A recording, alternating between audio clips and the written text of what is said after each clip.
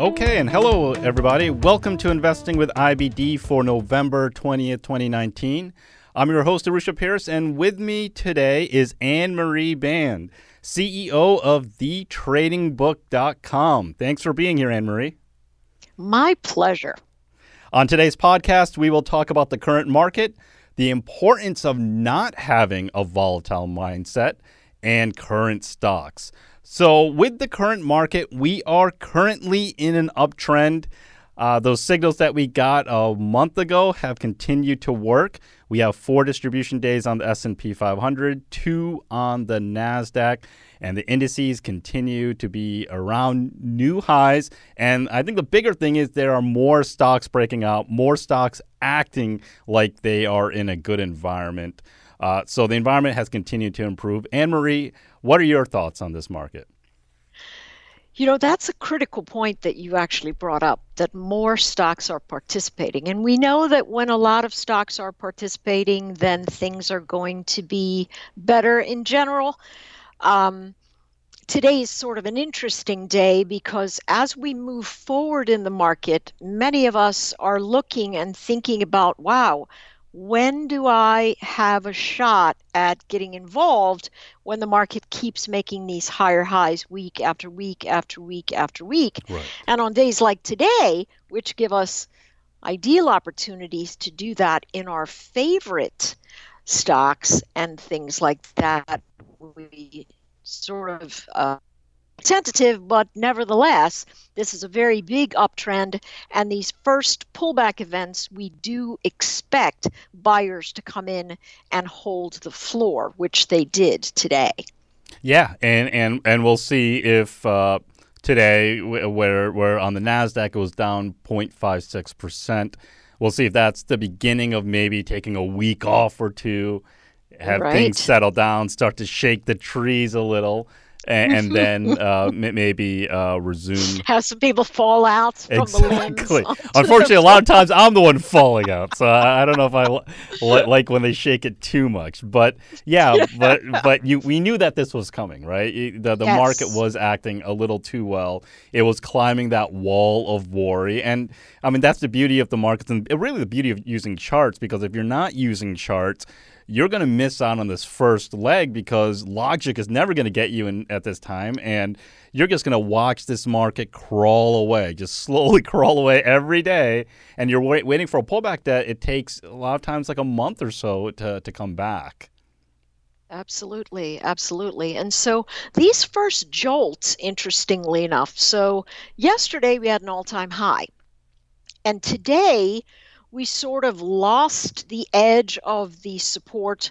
And, you know, a lot of times if you look at the prior day's close and you come into the next day and you see the market trying to get up over that event, but it cannot, it's usually a warning signal to say, you know, let me see if I can look at the last time I had a very nice steady support edge. And so this morning, that's really what I was looking for. Can it hold? Seeing a couple of things underneath that say, if I really participated in the last 6 weeks of upward motion, it would be time for me to take a little bit of profit because it's unusual to have 6 weeks of constantly upward moving candlesticks without even a mild pullback. Right. And a lot of times, rather than getting stopped out of something, I will say, hey, listen, this is a nice upward target.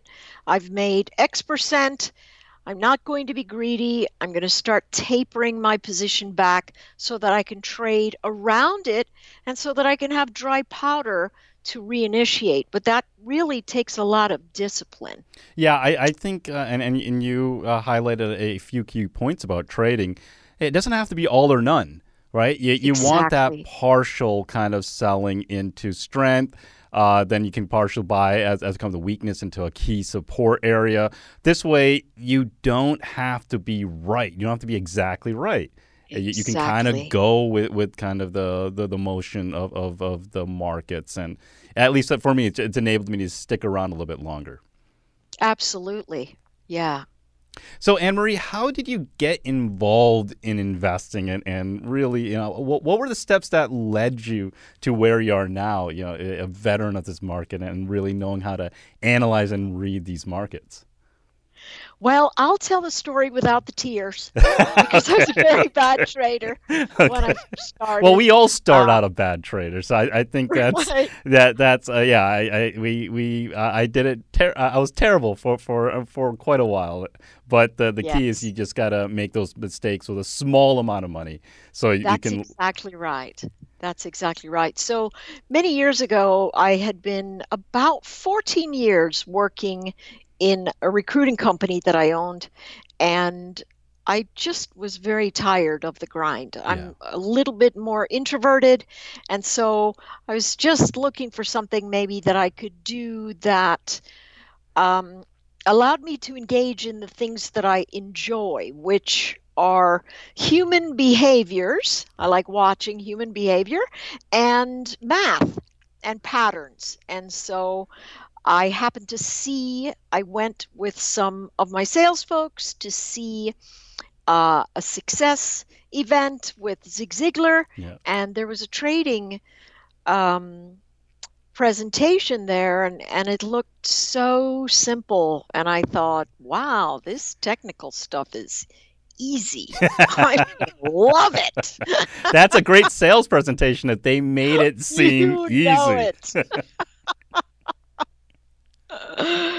Yeah, I'm sure that guy could sell ice cubes to an Eskimo. But I bought it and I Yeah. was in, and the great thing is when you come out of a very background, the one thing that you are constantly doing is solving problems. Hmm. And you're always looking at things that are saying, all right, that's broken. How can I fix that? Or as a mathematician, you're always looking for solutions and trying to find patterns.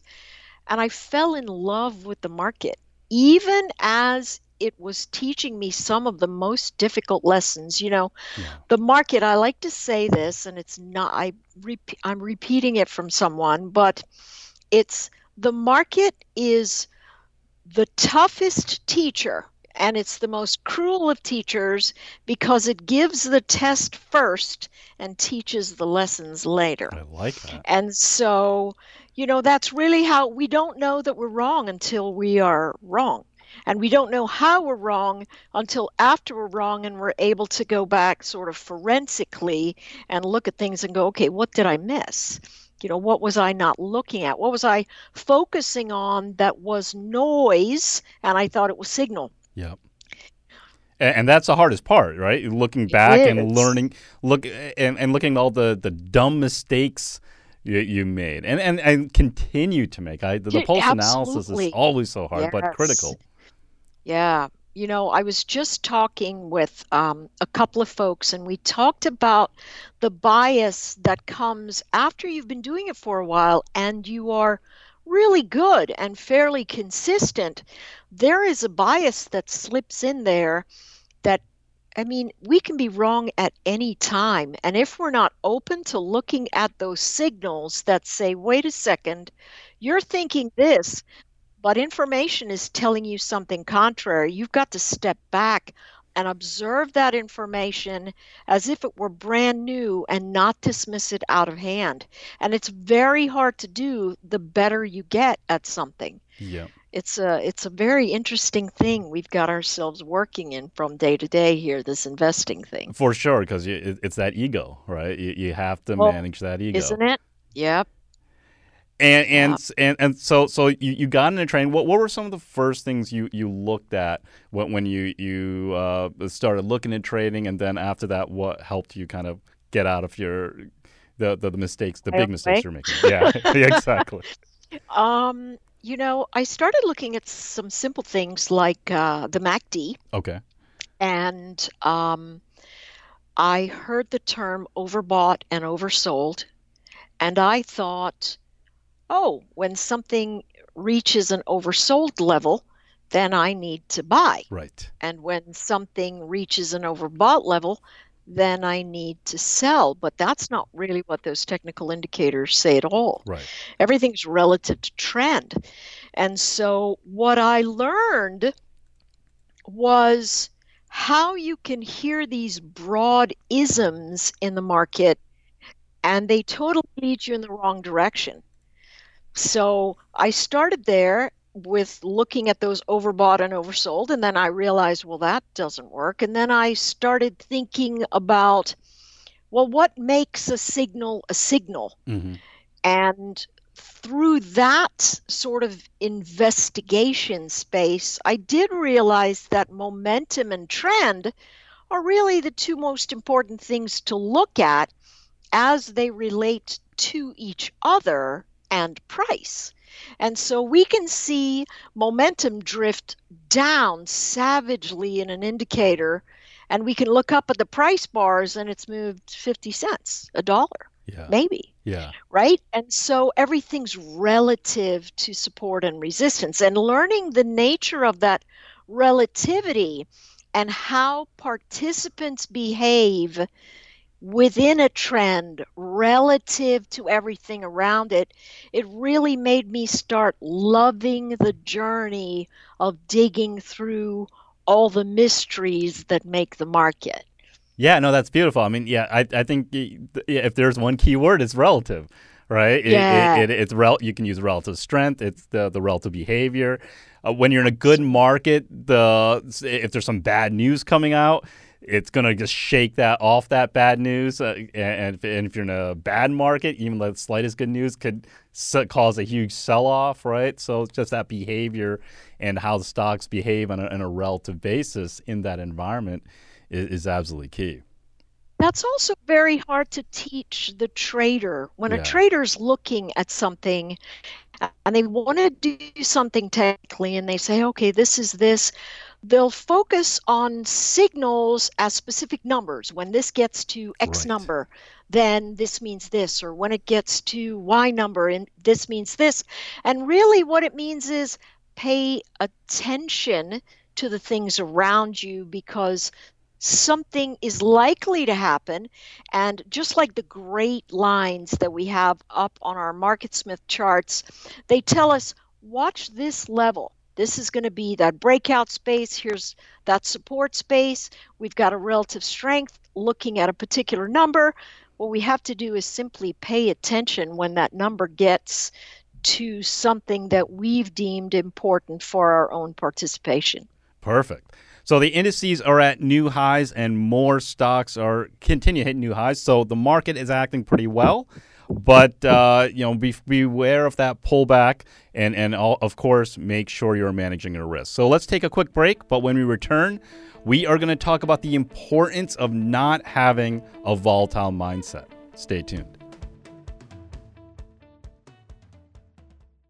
Hey, everybody. Arusha here. This December, IBD is hosting the last ever Cancelim Masters program, and you don't want to miss it. The Masters program is an intensive 2-day investing workshop that can change the way you trade forever. You'll learn strategies for increasing your profits from top portfolio managers like David Ryan, Scott O'Neill, and yours truly. This event has a very limited amount of tickets available, so don't wait to buy yours. Go to investors.com/masters for more information and to save your seat.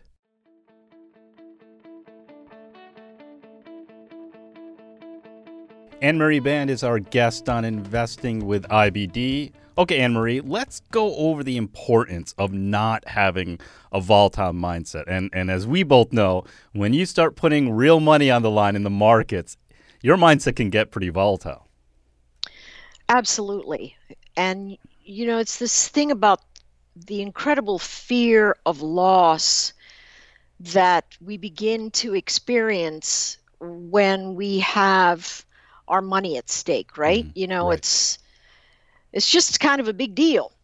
And so one of the most difficult things to do is to keep ourselves evenly balanced. Now, that gets very difficult if we don't plan for something that could happen.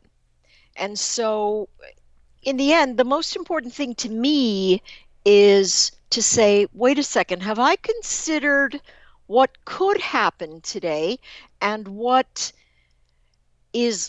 I consider unlikely, but that it could still happen. Mm-hmm. See, what we tend to do is we think, oh, you know what, this is what's going to happen today, and then that's going to be it.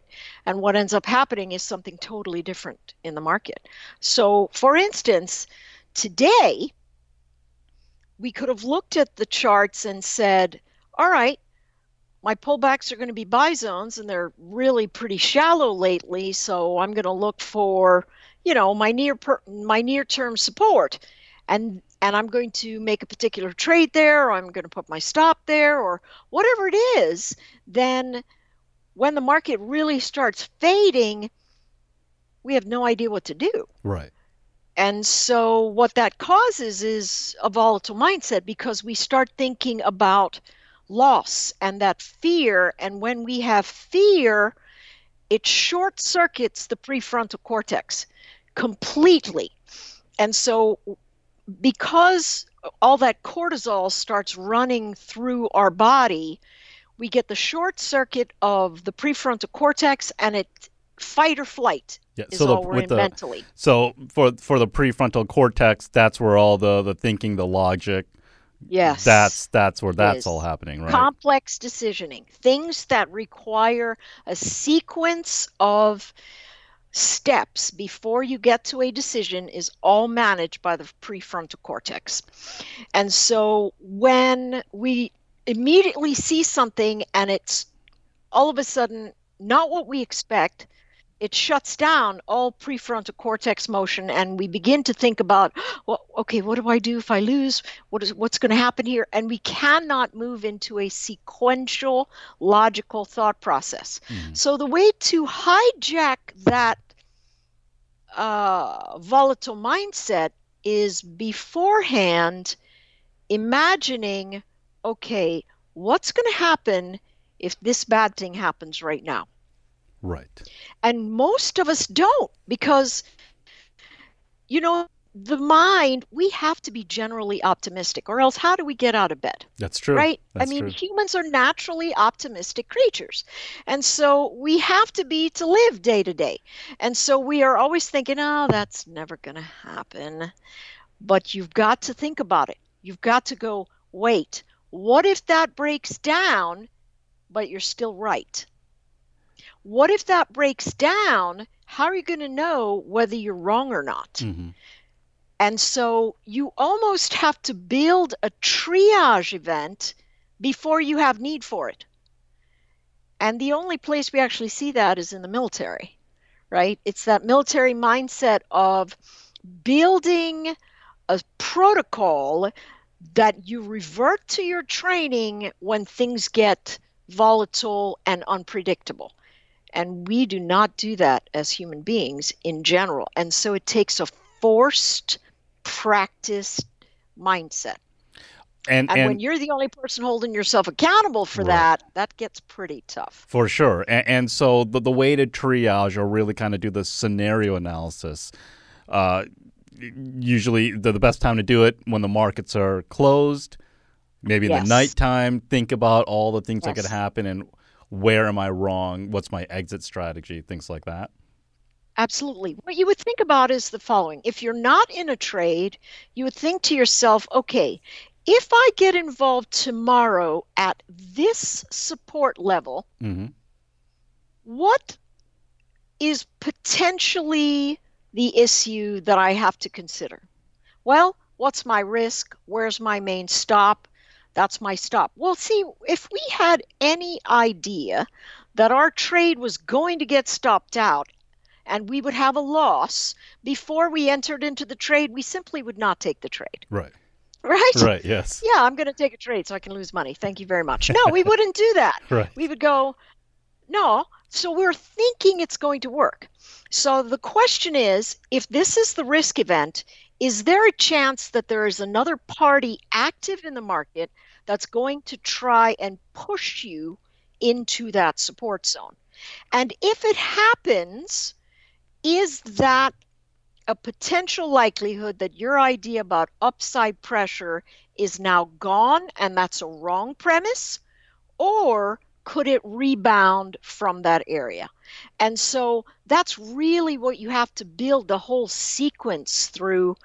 And, that's why I spend so much time in front of my desk with my charts, because I'm always thinking, okay, if the wheels come off the bus here, does it mean I'm wrong the moment it happens? Or is there a chance that I can recover that event and then re-enter? How many times have we gotten into a trade, had the stop too tight, got stopped out, and then the chart went and did what it was supposed to? Oh, all the time. Exactly. Yeah. And we're sitting on the sideline because we just got punched in the face. Yep. And we're thinking to ourselves, nah, this is going to roll over. And so I'm just going to wait. But if you had that triage set where you realized, hey, I've built this on daily, weekly, monthly levels, and one 30-minute move downward that knocks me out of my trade doesn't mean my trade is broken.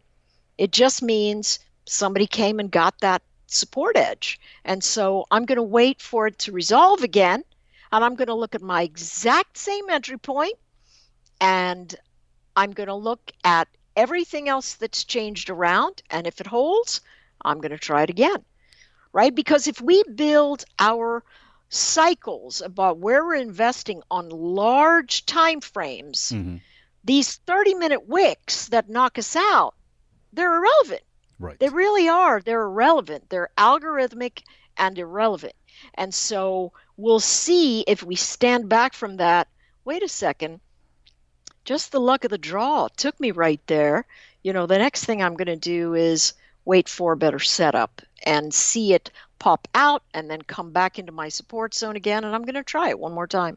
Yeah, and that concept right there really took me years to get done, and still something I'm working on. The fact that you get shaken out you at a key support area, right? And a lot of people are looking at those support areas, which is why you're going to have shakeouts there. That's but right. Learning to catch yourself.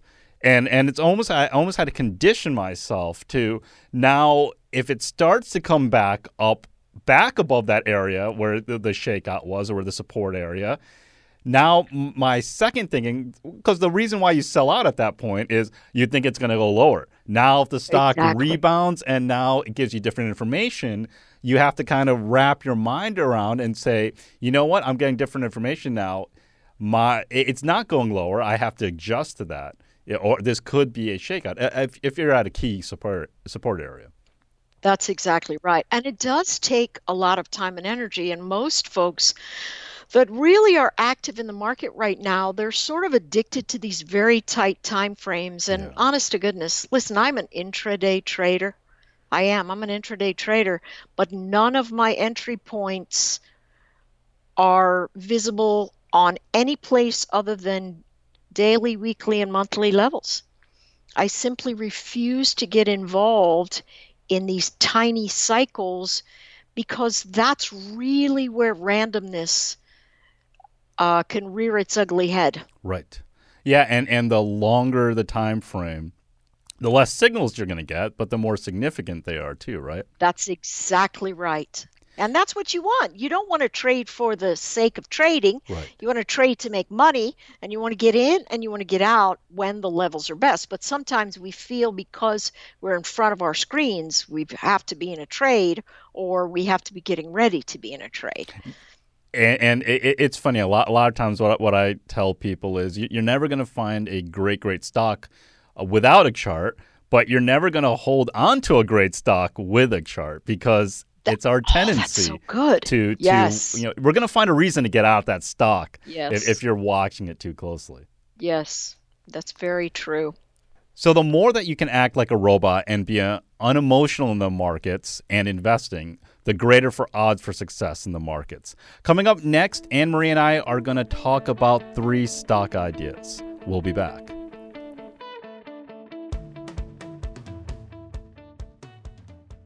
Hey, Arusha here with a big announcement. We have launched a brand new interactive video broadcast called IBD Live. IBD Live takes you behind the curtain to see how professionals trade. Log on and watch live as IBD's analysts and portfolio managers follow the first hour of market action and pick winning stocks. You get to listen to our conversations, see our screens, and ask us questions all in real time. If you've ever wanted to trade alongside a team of experts, this is your chance. Go to investors.com/IBD Live and sign up to get your first 2 weeks for free.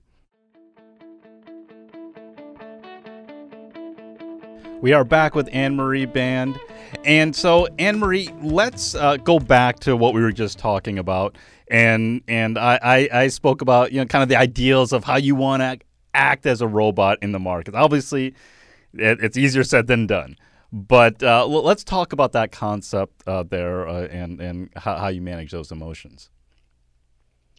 Again, the way we manage our emotions is by understanding that if we are unprepared for events, the first thing that's going to come up is the emotional feeling of self-preservation. Yes. And those are going to be very erratic responses. And so what we end up having to do in order to prevent those erratic responses is to be very controlled in our approach. It's like you and I really do agree that investing should be very boring. Absolutely. And it should be very boring because it is process paced. We do 1, 2, 3, and 4. And if somewhere along the line the process breaks, if it breaks at number 3, we go back to number 1. If it breaks at number 2, we go back to number 1. If we happen to get to number 4 and it works out great, then that's wonderful, but we really have to have a consistent roadmap where we're not winging it through the trades. And then that is really going to help us get better at what we do. Right. And that's where kind of that robotic, you're just kind of Yes. very robotic, very Yes, boring. do this, do this, Yes. do this, do this. Yes. Yeah. So you should not be looking for excitement in the markets. The more boring Absolutely. your process. Should be terribly boring. Yes, exactly. Okay, so let's get into some current stocks that are on your radar, Anne-Marie. And the first stock is Caterpillar, ticker symbol CAT. And what do you see in this? What do you see in this stock right now? As we take a look at CAT, what we really see, it had a beautiful breakout right after earnings. I believe JP Morgan had said something dreadful about them, and they drifted down and then turned around and rocketed right back up.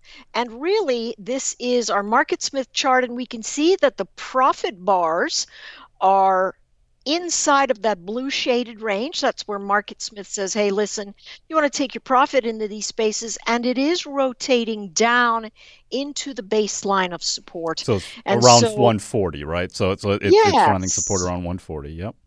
Yes. And so my thought is, if you're looking at CAT, you have two things to think about. One, does the market have a little bit more of a retrace on it? And if it does, you can get back into this earlier space where it faded just a bit in that downward motion under 138 or something like that. That's sort of the sweet spot, the I wish spot. I always like to have two zones.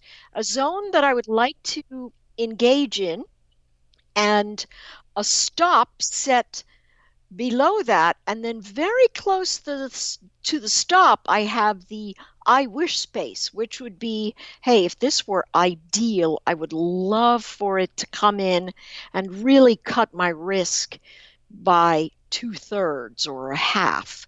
And so I could pull in and maybe I get 136 instead of my 138 area, and it could move forward. Now, a way to do that, I like to employ the concept of the option, and you can use either a deep in the money option that is giving you a debit spread. Let's say you looked at the 130 to 135, and if that debit spread was less than the $5, then the difference, provided it expires higher than 135, would be what you would make. And sometimes you can make very nice gains. You can make a 10% gain in a month taking a look at something like that. Sometimes it might be even more. But those deeper in the money options will give you a very nice, quiet return if you want to use that, provided that something solid like this holds.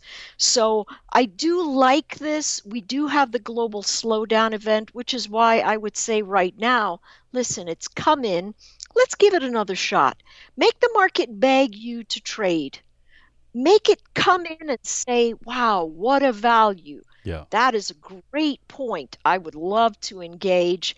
And so that is where I'd be looking at for CAT right now, simply because I think it'll be a great opportunity to get something that's solid, that's really going to get through this global slowdown event and allow us to participate in a very good stock.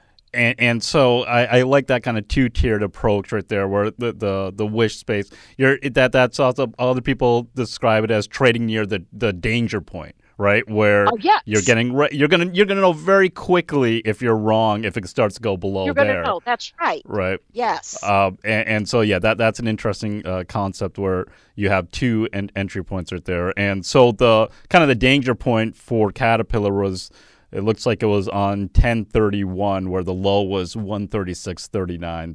That bar that kind of shook people out before it kind of rocketed up again. Yes. I have a trader friend who says if you wait until you get down there to engage, you're either right or right out. Yeah, I like that a lot. So it's perfect. I like that. Yeah, I like that a lot. Okay, let's go to the second stock, and this is Boeing, and you want to talk about the danger point or dangerous. Exactly. Boeing has definitely been a dangerous stock for the last year or so now. But you know what's kind of, I think the amazing thing with Boeing, especially with all the bad news that it's had with its jet planes and all the trouble they've had, I would have thought this stock would have been down a lot more than it is. Absolutely. It has been an unbelievably resilient stock. And that's probably testimony to how many big money managers have that in a portfolio. That's a good point. That is probably one of the bigger things to look at. For me, if we take a look at the way this chart looks right now, it clearly is range bound. Yes. Now we have something in January where they think they're going to get the MAX back into the air. And so that could be a big boost, but I think it's fairly baked in. So what we're looking for is basically a washout. And I think that washout area appears to be, from the charts, at around 335, 340. I mean, we had this dip down at 324, and then we had the 319 area. Yeah. But we have those two edges, and we could say, hey, if you really are thinking about, all right, can I get some kind of yield in here? Again, you can go to the deep in the monies and you can say, all right, if I were looking for something right now and I looked at the 320, 325 call spread, long call spread, debit, it'll be deep in the money. So who knows if it'll be $5 or $4.85 or $4.40. I don't know what that price would be. But the difference would be, hey, if it expires in the money and you're really close to the edge, you'll be able to, make whatever that difference is. Sometimes it's 10%, sometimes it's 8%, and it's, 30 days. Yep. If, however, you're thinking to yourself, wait, I just want to acquire this, you might want to, if you say to yourself, hey, I'd like to have some of this, then you might sell a put way down there at the bottom. If it doesn't go in and deep, you've got yourself some good return because it was like selling something that you got the full money for. If you get in, it's very likely it's not going to lose this level.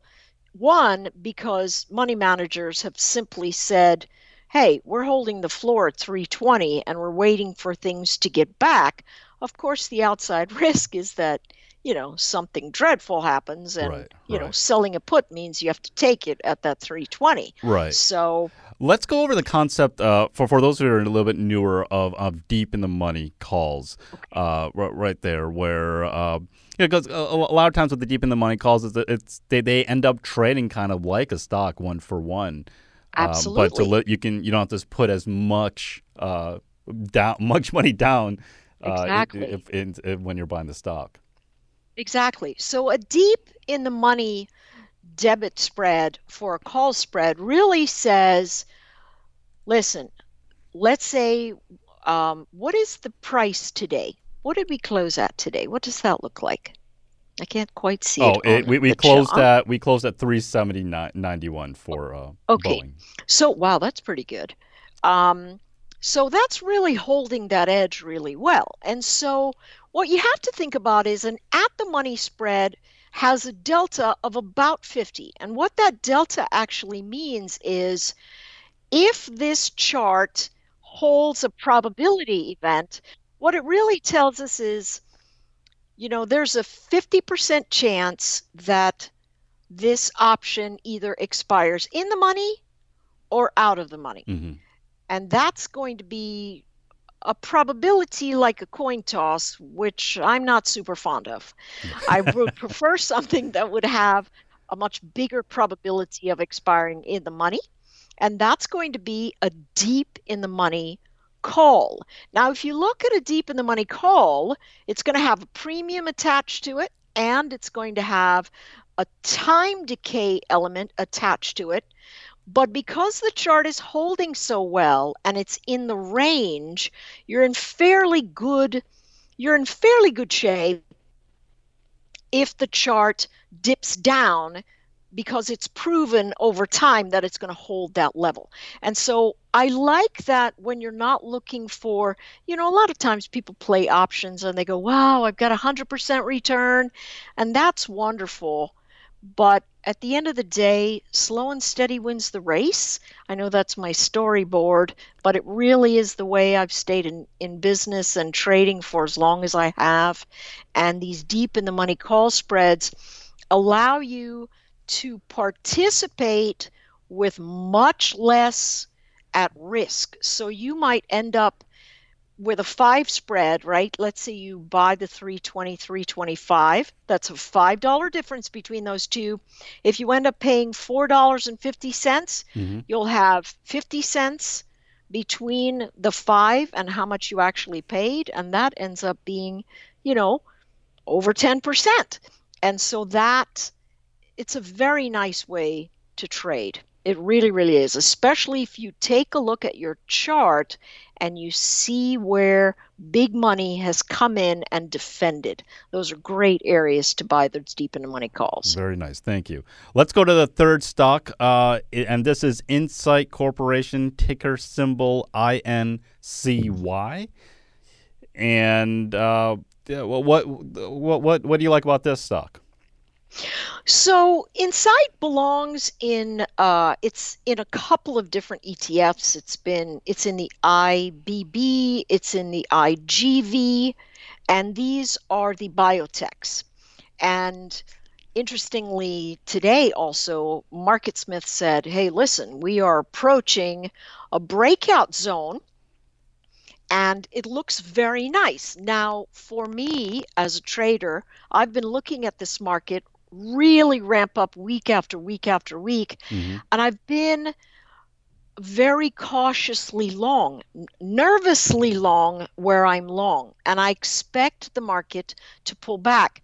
I don't normally like to engage with just a flat out long at the edge of a breakout space. Okay.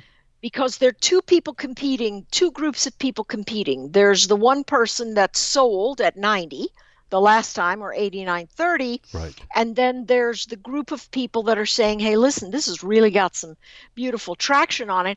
And I noticed that this form is really, it's got convex structure. So it is moving with a very steep momentum event. You can look at the RSI also. It's really high, but this is an environment.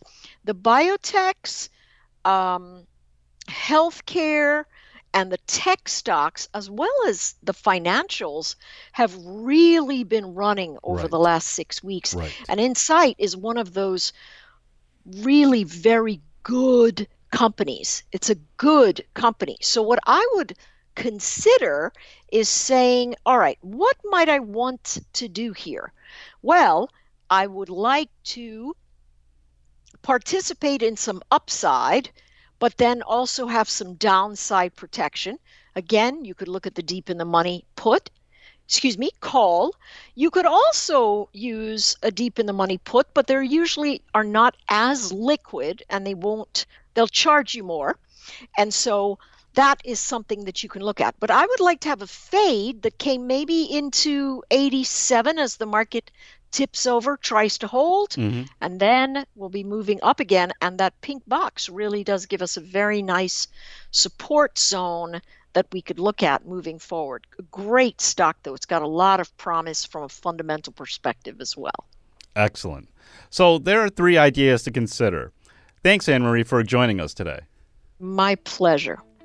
That's it for this week on Investing with IBD. Next week, we will have Patrick Healy on the show. He is a 20-year veteran of the financial services industry and the founder of Caliber Financial Partners. I'm Arusha Paris, and thanks for listening. And for this week's notes and charts, make sure to go to investors.com/podcast, where you'll find details for each episode in the podcast episode section. And make sure to subscribe, rate, and review our podcast if you haven't already. We'd really appreciate it. You can also send us your questions and comments to investingpodcast@investors.com. We would love to hear from you and may use your comments on an upcoming episode. This podcast is for informational and educational purposes only, and nothing should be construed as a recommendation to buy, hold, or sell any securities.